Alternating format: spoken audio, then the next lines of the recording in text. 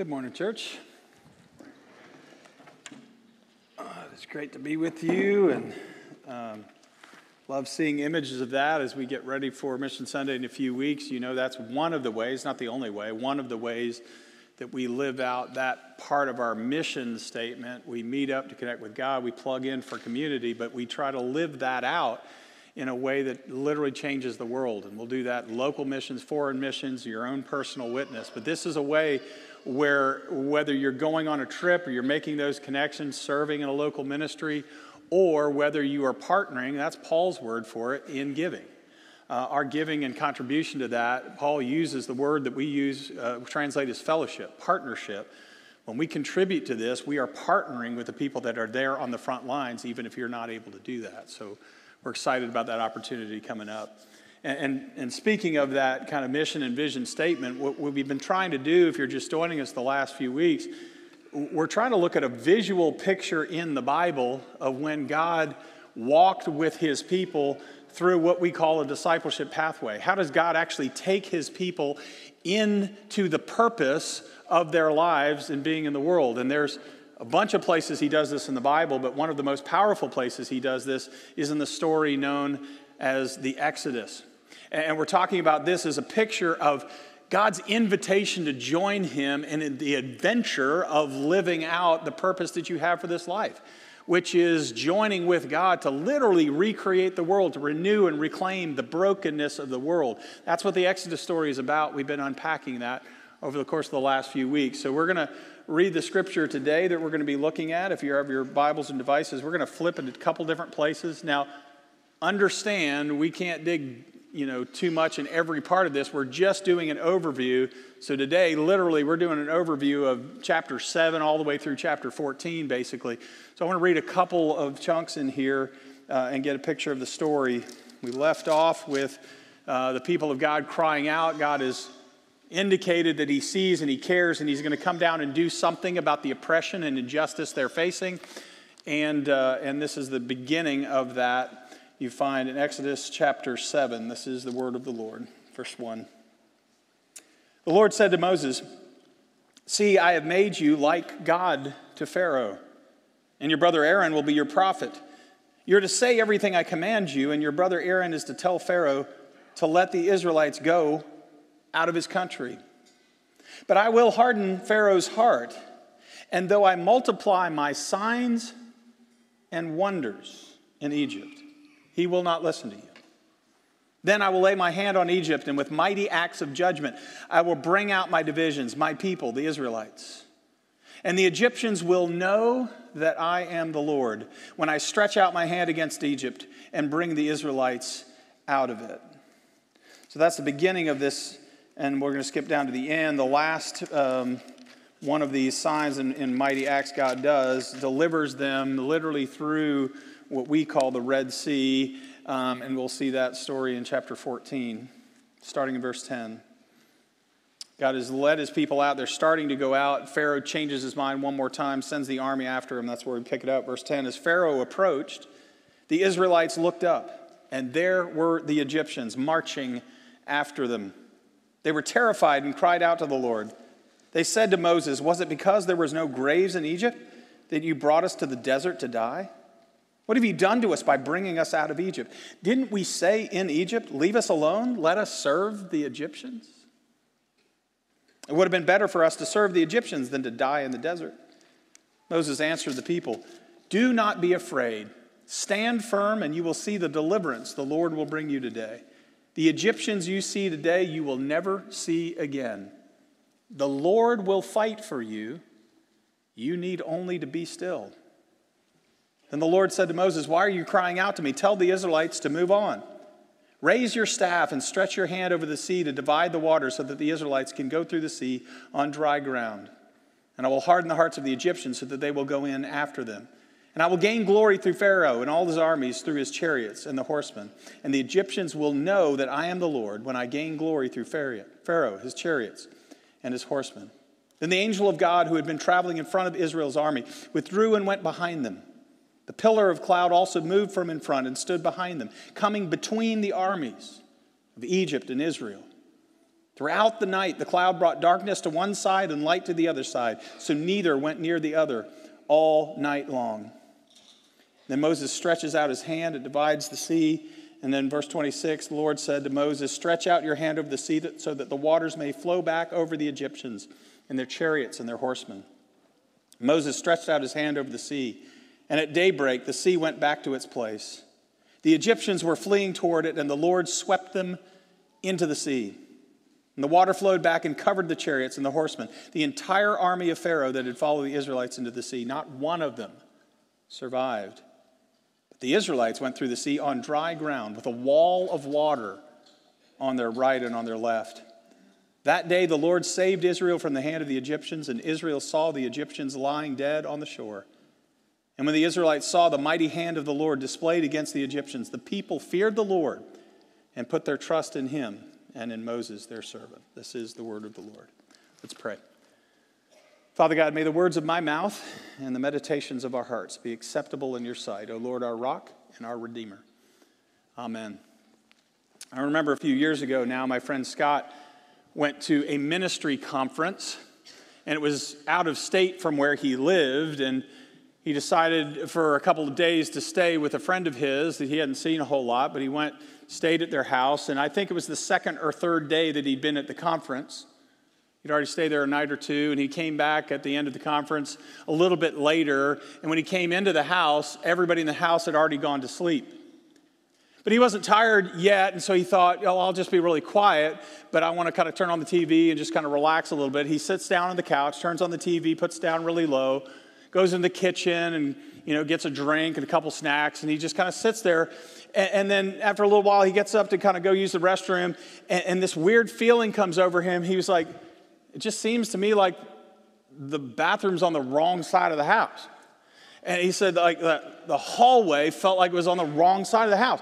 And so he looks around a little bit, and he kind of pays attention to the pictures and the signs of family life all around him, and all of a sudden it hits him. Can you guess what he did? He went to the wrong house.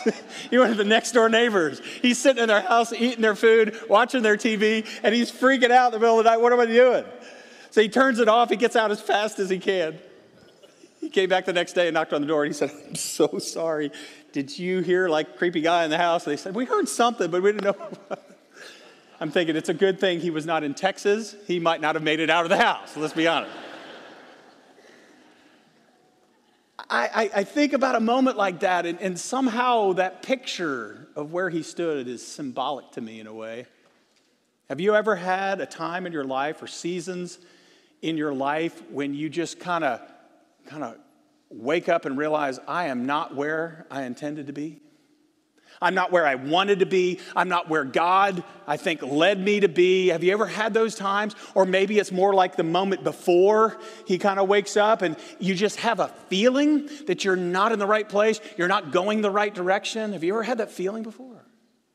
Oh, it's one thing when it's kind of a physical situation. It's embarrassing and kind of funny now. But if this is a life directional thing, if this is a spiritual thing, the stakes are much higher when we're going the wrong way and we find ourselves in the wrong place. The stakes are higher for us and the impact on the lives of other people. And that's why one of the things I love about God, one of the great gifts that God gives us, is he gives us guidance and direction in our lives.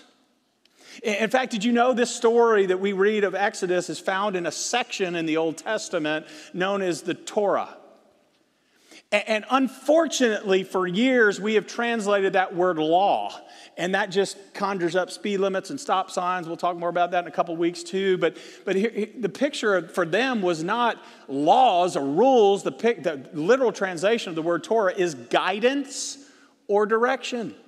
This is one of the great gifts of God, that he actually gives us guidance and direction in our lives so that we don't have to have those moments like Scott had, spiritually speaking, when we wake up and we're like, oh my goodness, how did I get here? So I want you to think about this whole section of Scripture. Again, we're covering a lot, but I want you to think about it in maybe two movements, two pictures. The first thing, isn't it wonderful that God will give us what I call wrong way signs sometimes in our lives? God in his kindness will point out when our lives and our hearts and our relationships are going the wrong way. And I want you to maybe maybe you've kind of got this picture already, or I might invite you to rethink about the plagues in a different way. I don't know about you, but I grew up thinking, in fact, even the way we call it, I think about the 10 plagues as God's punishment and retribution. And there's a sense in which that makes sense. I mean, when we read the harshness of some of these plagues, we are reminded of how the story started. Don't forget that it wasn't just Pharaoh, but the entire nation of Egypt participated in genocide. Right? Please don't forget that. It initially started with the midwives, and that didn't work, so Pharaoh made it a law that any Egyptian had to kill the firstborn sons of the Hebrews. That's genocide, and God does respond to it. But hear me, this is really important. If all we do is think of the plagues as God's punishment to them, we consistently make God out to be a traffic cop waiting for us to screw up, and he's going to throw lightning bolts down from heaven. Here's what's interesting to me, a couple different things that will help us see this. We translate it, we call them the 10 plagues. In fact, if your Bible is like mine, it'll go through the plague of the frogs and the plague of this and that. Now, if you heard and were listening carefully to the first thing I read, that is not what the Bible calls them. Did you catch what God said? I am going to perform what? Signs. So I want you to think about this. This is really important, and we'll see a different picture of our God here, perhaps. God says the plagues, even though they are harsh and difficult, they're intended to be signs.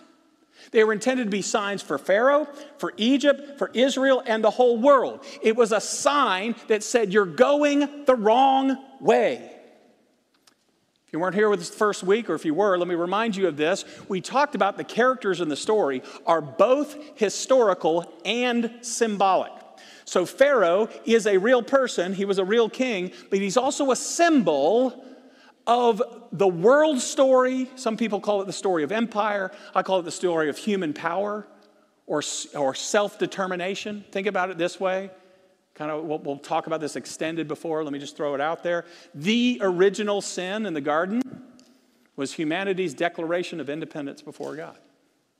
That was the original sin. It was telling God, I don't need you, don't need your direction and your guidance for life. I can do it on my own. And I'm telling you, we built whole stories about that, whole narratives, whole worldviews. I love America. The American dream is a world story. I can pull myself up by my own bootstraps, and I can make myself secure and peaceful. That is a Pharaoh story. It is not a God story. And Pharaoh represents this. And here's what God will do powerfully. He's an amazing teacher. And he's passionate about getting through the hearts of people. And he said, I'm going to not just do one thing and zap them out. I'm going to do 10 signs to increasingly intensifying, telling you you're going the wrong way. So let's think about it this way. A couple different ways in which God is telling them in the plagues they're going the wrong way. Number one, if you're like me, if you've read through these in the past, you might think these are really random things God does. We got frogs and we got, boils and we've got, water and just weird stuff, right? Well, here's the thing. God's very intentional. He's a phenomenal teacher. Two different things that's happening with the plagues. First of all, God is systematically demonstrating his superiority over Egyptian gods. It's very intentional in each one of them. Follow it this way, all right? I'll just give you a few examples of this. We could do it with a lot of them. And, scholars will debate one thing or another, but this will give you a picture of it, right? So the first plague is turning the Nile to blood. Did you know that they worshiped the spirit of the Nile? His name was Hapi, and he was intended to be a life-giving God. So what God does is he says, okay, I'm going to show my superiority over your God in that way. Did you know they had a fertility god that brought crops and kids? That's what fertility gods did in their world of crops and kids. And he was represented by a frog. Isn't it interesting that they intended their frog god to fill their house with food and with children, and instead it gets filled with frustration and distraction and annoyance. Don't make any kid jokes on that one, by the way. But it was full of this with the frogs. So you see, God undermines that God. They had a God that was represented by a heifer, and they had a God up here that was represented by a bull, and then God takes that out. And then it comes to the apex of this. We can do this for a lot of them. It comes to the apex in the last two plagues. One of their most famous gods in Egypt is the god Ra. Does anybody know what the god Ra was the god of? He was the sun god. What does the ninth plague do? Complete darkness. God is systematically showing them up. And of course, the last one is the pinnacle, because Pharaoh in their world was not just a king, he was also a god. And so was his firstborn son. And God says, I am God, and all of these other ones are inferior. Now, here's the thing. Watch for this, because I told you Exodus didn't just happen, it happens. This is the epic story that God does, but I promise you, if you watch for it in your life, there will be warning signs in your own life that you're headed the wrong way. It can happen in a group and a culture too. God, in his kindness, will point out to us we're going the way that destroys life and doesn't give it. So watch for that. There'll be little signs one way or another. I'll just give one example, but the Holy Spirit will apply this a whole lot better than I could to your personal example. I think of a guy, we'll call him Ralph. That's not his name, but he's a good friend of mine. And over the course of several years, one of the things that I recognized, and we were close enough that we could tell truth to each other. You got friends like that? And I said, Ralph, can I make an observation? Just some signs I've seen in your life. I said, Ralph, what I've noticed is over the course of the last several years, your total focus was finding the woman that you wanted to be with. That was your focus, was on the woman. And I said, here's the problem, and we were close, so we could say this to each other. I said, my observation is your relationships have been one train wreck after another.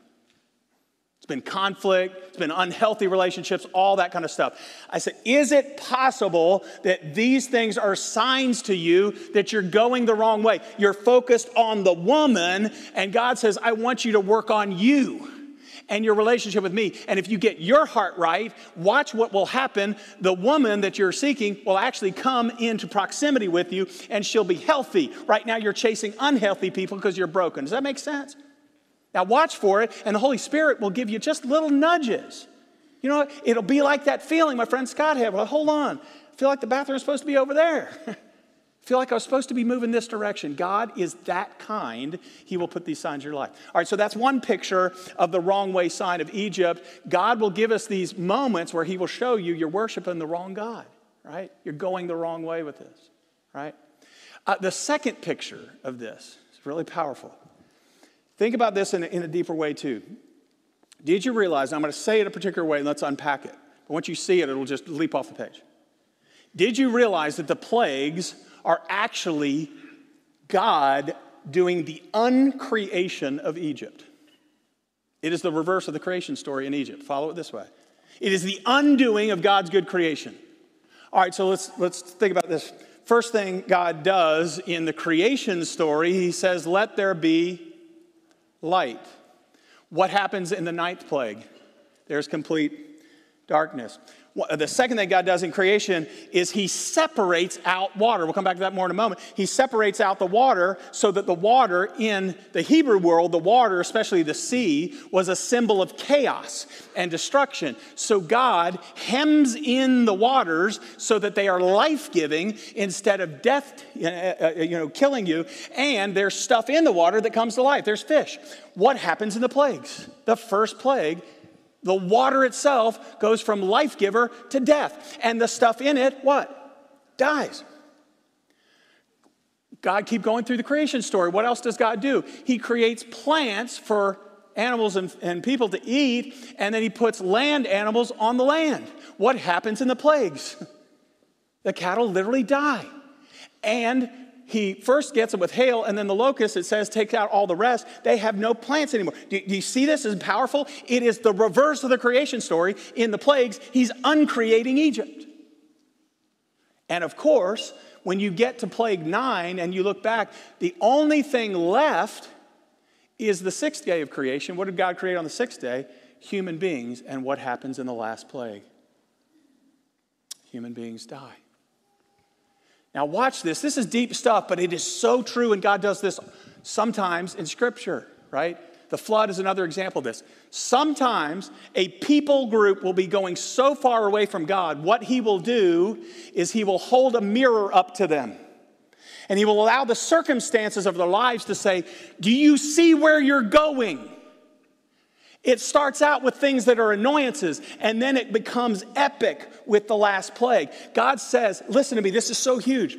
I used to think sins were breaking God's rules, and he's a cosmic traffic cop that's going to come give me tickets. No, listen to me. God is passionate that we are life givers and life receivers, and when we're going the wrong way, he wants to get our attention, and he will give us signs. This is so important to see. God's judgment is never just punitive. He is not a punisher. We've got to let go of that image. Yes, he does justice. Hear it. God's judgment is always intended to be redemptive. And even with Pharaoh, that's what's going on with the heart and the hearts, and we can really unpack it a lot. God is after Pharaoh's heart. He could have taken him out immediately if he wanted. What did he do? He gave him every opportunity to what? Know that I'm the Lord and your story's the wrong one and you're in the wrong house. When Pharaoh hardens his heart enough, God says, okay, I'm going to assist you in that process. Why? Because I got other people I'm trying to get that message to, and I'm going to keep giving them signs. So if you don't get it, maybe Egypt will, and if you don't get it, Israel will, and if they don't get it, maybe the world will. Do you see that? Isn't that powerful? God's judgment itself is actually grace. He's trying to give us signs. We don't have time to get into all this. There's so many cool things going on, but let me just drop this one in. Do you realize the Exodus story works? Israel gets it a little bit. We ended the passage with they trusted God and Moses as servant. Now they're going to flip on that. Monty will talk about that next week. They're going to flip on that a little bit. But did you know even far away people will get that God is God? Go read the beginning of the story in Joshua, and you remember the story maybe of a lady named Rahab, and spies come into the land. Does anybody remember what Rahab said to the people when they came in? We've heard about your God. And she says, our hearts are melting in fear because of him, because we heard how he split the Red Sea in Egypt, and we know he is God. It might not have worked for Pharaoh, but it worked for at least one lady in Rahab so much, she turned around from the pagan direction she was going and turned into the heart of the community of God's people, and she's part of the storyline of Jesus Christ himself. Isn't that powerful? God will give us wrong way signs in our lives sometime and invite us to turn back his direction. Watch for it. Now, here's the great grace of God, too. He doesn't just tell you where not to go. He tells you where to go. He's going to give you go this way signs, right? And by the way, this is really, really important. You find this in the book of Romans. If you're like me, when I've struggled with sins or just failures in my life or whatever, sometimes we pay so much attention to what we're not supposed to do. Do you know Paul says that actually empowers the sin? If all you do is focus on not doing stuff, you actually make that stronger. Here's what Paul says. You don't focus on the negative, you focus on the positive. Paul's language, by the Spirit, you put to death the misdeeds of the body. Or in other words, here's the best way to stop going the wrong way. What? You know what the word repent means? Turn around. Best way to stop going the wrong way is actually turn and start going the right way. And so God will give us direction, signs in our lives that we follow that, and the negative, life-killing stuff will go away. Isn't that glorious? Now here's what I love. The picture I learned from a guy named James McClendon talks about it this way. He said, God, when he interacts with us, I don't usually highlight you, he interacts with sign language. He's going to speak sign language to us. I want you to think about it this way. We're pretty familiar with personal signs, like God shows up in our lives. He answers prayer when we pray. Last week we talked about how God calls us to certain places and stations in life. We'll talk about that another time. But I want you to think about these first two things, because once you get this, it opens up the stuff we do every week and the story of Exodus in really powerful ways. And it will tell you who you are. Here's a way to think about it. God, first of all, says we have these things called great historical signs. In other words, God's doing stuff all the time. But if you read through the Bible, every now and then, he'll talk about certain things, the events that are so incredibly important. He says, I want you to keep coming back to this. Keep coming back to this. Here's my word picture of it. Imagine history is like a book, and if you're going through the book, everything's in there. It's pretty cool, but there are certain epically important things. So imagine God's great historical signs is like a big highlighter. He says, I want to put a big highlighter in the middle of history and biblical history and say, keep coming back to this. It will be on the test. It's the most important thing, right? Now, we're studying the book of Exodus because it is one of the great historical signs. The historical sign of the Passover and the Red Sea. We'll get to that in a moment. Think about the New Testament. New Testament has these great historical signs. Easy question. What are the great historical signs of the New Testament? What's our great historical sign? You can talk to me. Death, burial, resurrection of Jesus Christ. I would add the ascension too when he goes on power. Death, burial, resurrection. Great historical sign. Other things are important. The coming of Spirit at Pentecost. Great historical sign. Really powerful. Now, here's where the magic, that kind of stuff. Here's where the magic happens. God, in his brilliance, says, I want my people not just to think about this, I want them to live this out. So I'm going to give them remembering signs that are connected to every great historical sign. And there's a reason I put a hyphen in the middle of this, right? I've mentioned this before. We taught this in our Bible class on Wednesday, but I want to put this out here. Remember. When we hear that word, we think of thinking about something, follow me on this, that only happened in the past. I remember something that was a past event. That is not the way a Jewish mindset would read it. That is not the biblical picture of remember. You got to put the hyphen in there. To remember, in the biblical sense of the word, again, embody it. To member it again. To embody it again. Here's an analogy for that. There are some people that are such Civil War history buffs that they don't want to just read it in a book. What do? Reenact it. And you better believe it comes to life when they're out there and they dress up in the stuff and they fight the battle and feel what must have felt like to go brother against brother in a battle. They reenact it. Now listen to me, this is enormous. God does not want us to just have smart minds. He gives us these great historical events, and then he says, I'm going to give you practices that allow you to reenact it on an ongoing basis so it gets into your system and it comes out of you natural ways. Isn't that awesome? So think about it this way. In the Exodus story, you get both a meal and water. Let's look at both of them. The meal, remembering sign, is what we call the Passover. I love the way one of my Messianic Jewish rabbi friends calls it an edible Bible study. Isn't that great? I saw you look up. I was excited about that too, Jerry. I can do an edible Bible study anytime. He wanted them to re-embody it. All right, follow this. The Passover meal that they did that first night and they've done ever since was not just a little ritual they go through. It was them reenacting the Exodus story in the present moment because that's who they are.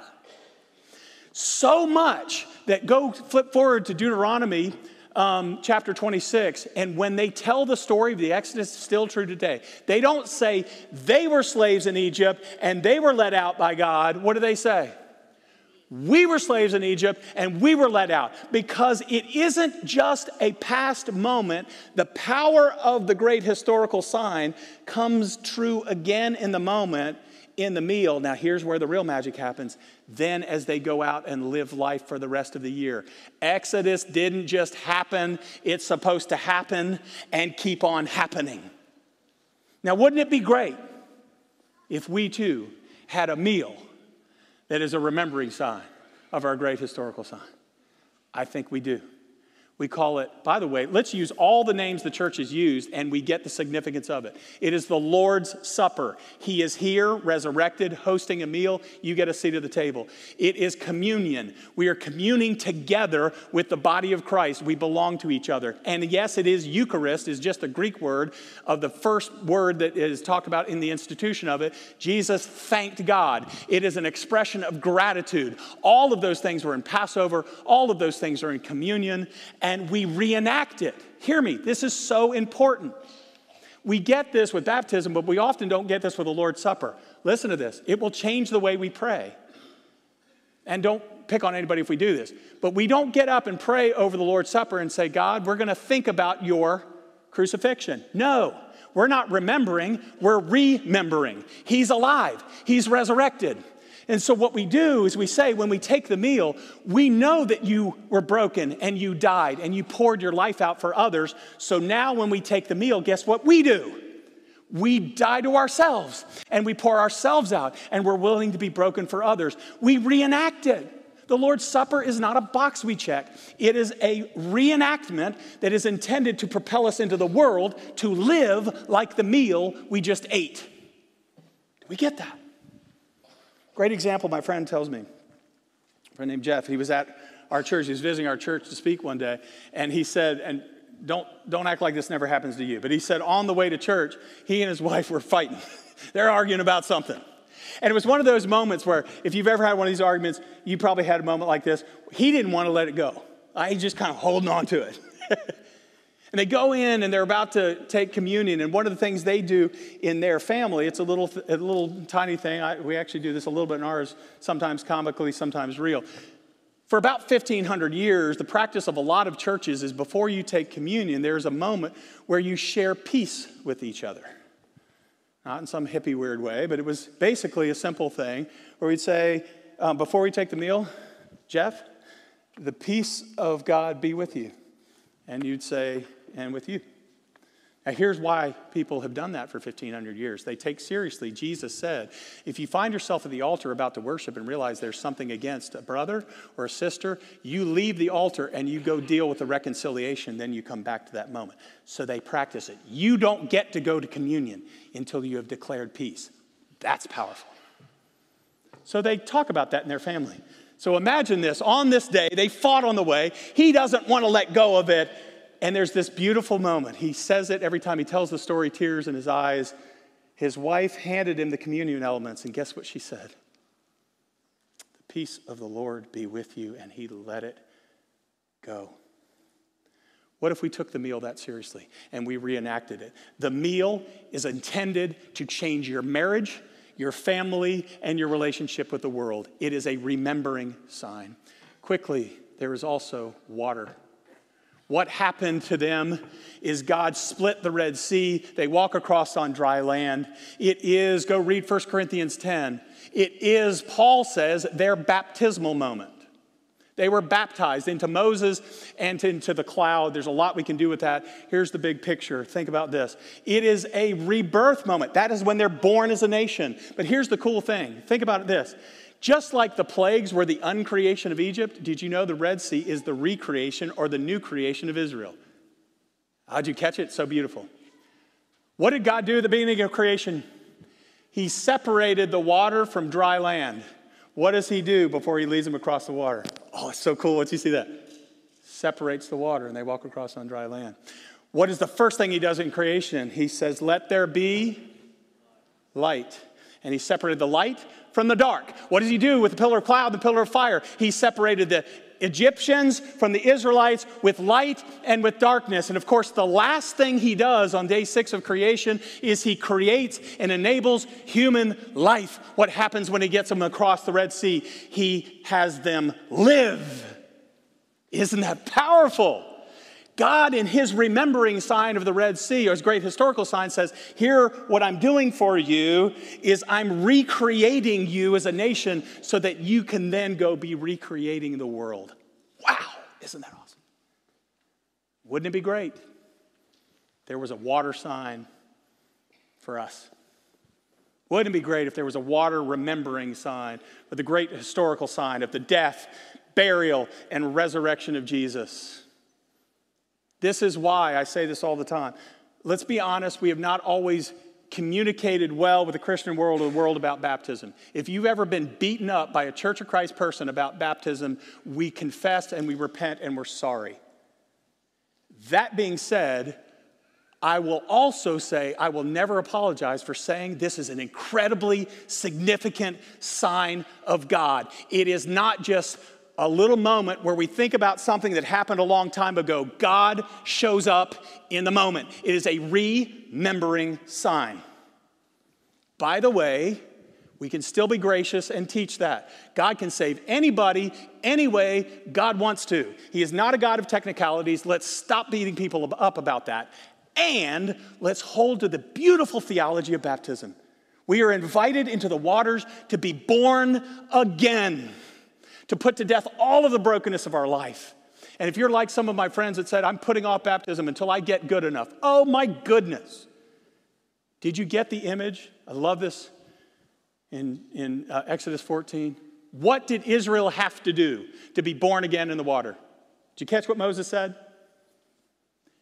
The Lord will fight for you. You need only to be still. You bring nothing to the water except for your desperation and your surrender. There will be time when God calls them to battle and fight. There will be time for you to do that too. You do not have to fight for your identity, and you do not have to fight for your salvation. You just need to be still.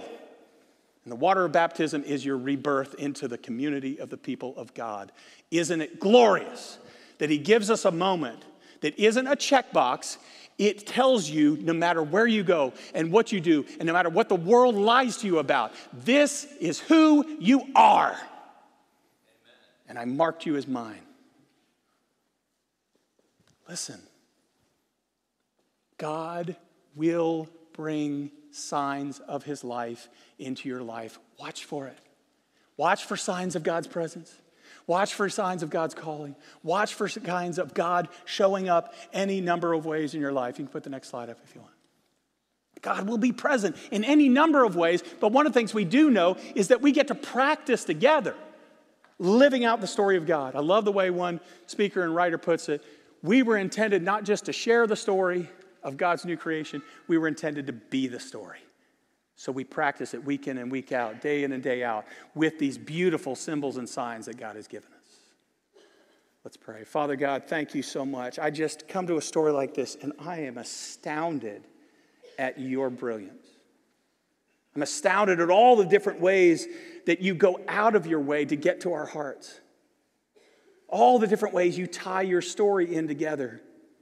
God, you are brilliant, and you are unbelievably compassionate. And you want us to be part of your story. Thank you for weaving us in. Thank you for calling us into your adventure. Thank you for doing these great things, but not just retiring. Thank you for bringing these great moments of exodus and resurrection and life into our daily lives. Father, let us not just receive it here. Let us be the message that we will share with the world. In the glorious resurrected name of Jesus, we pray.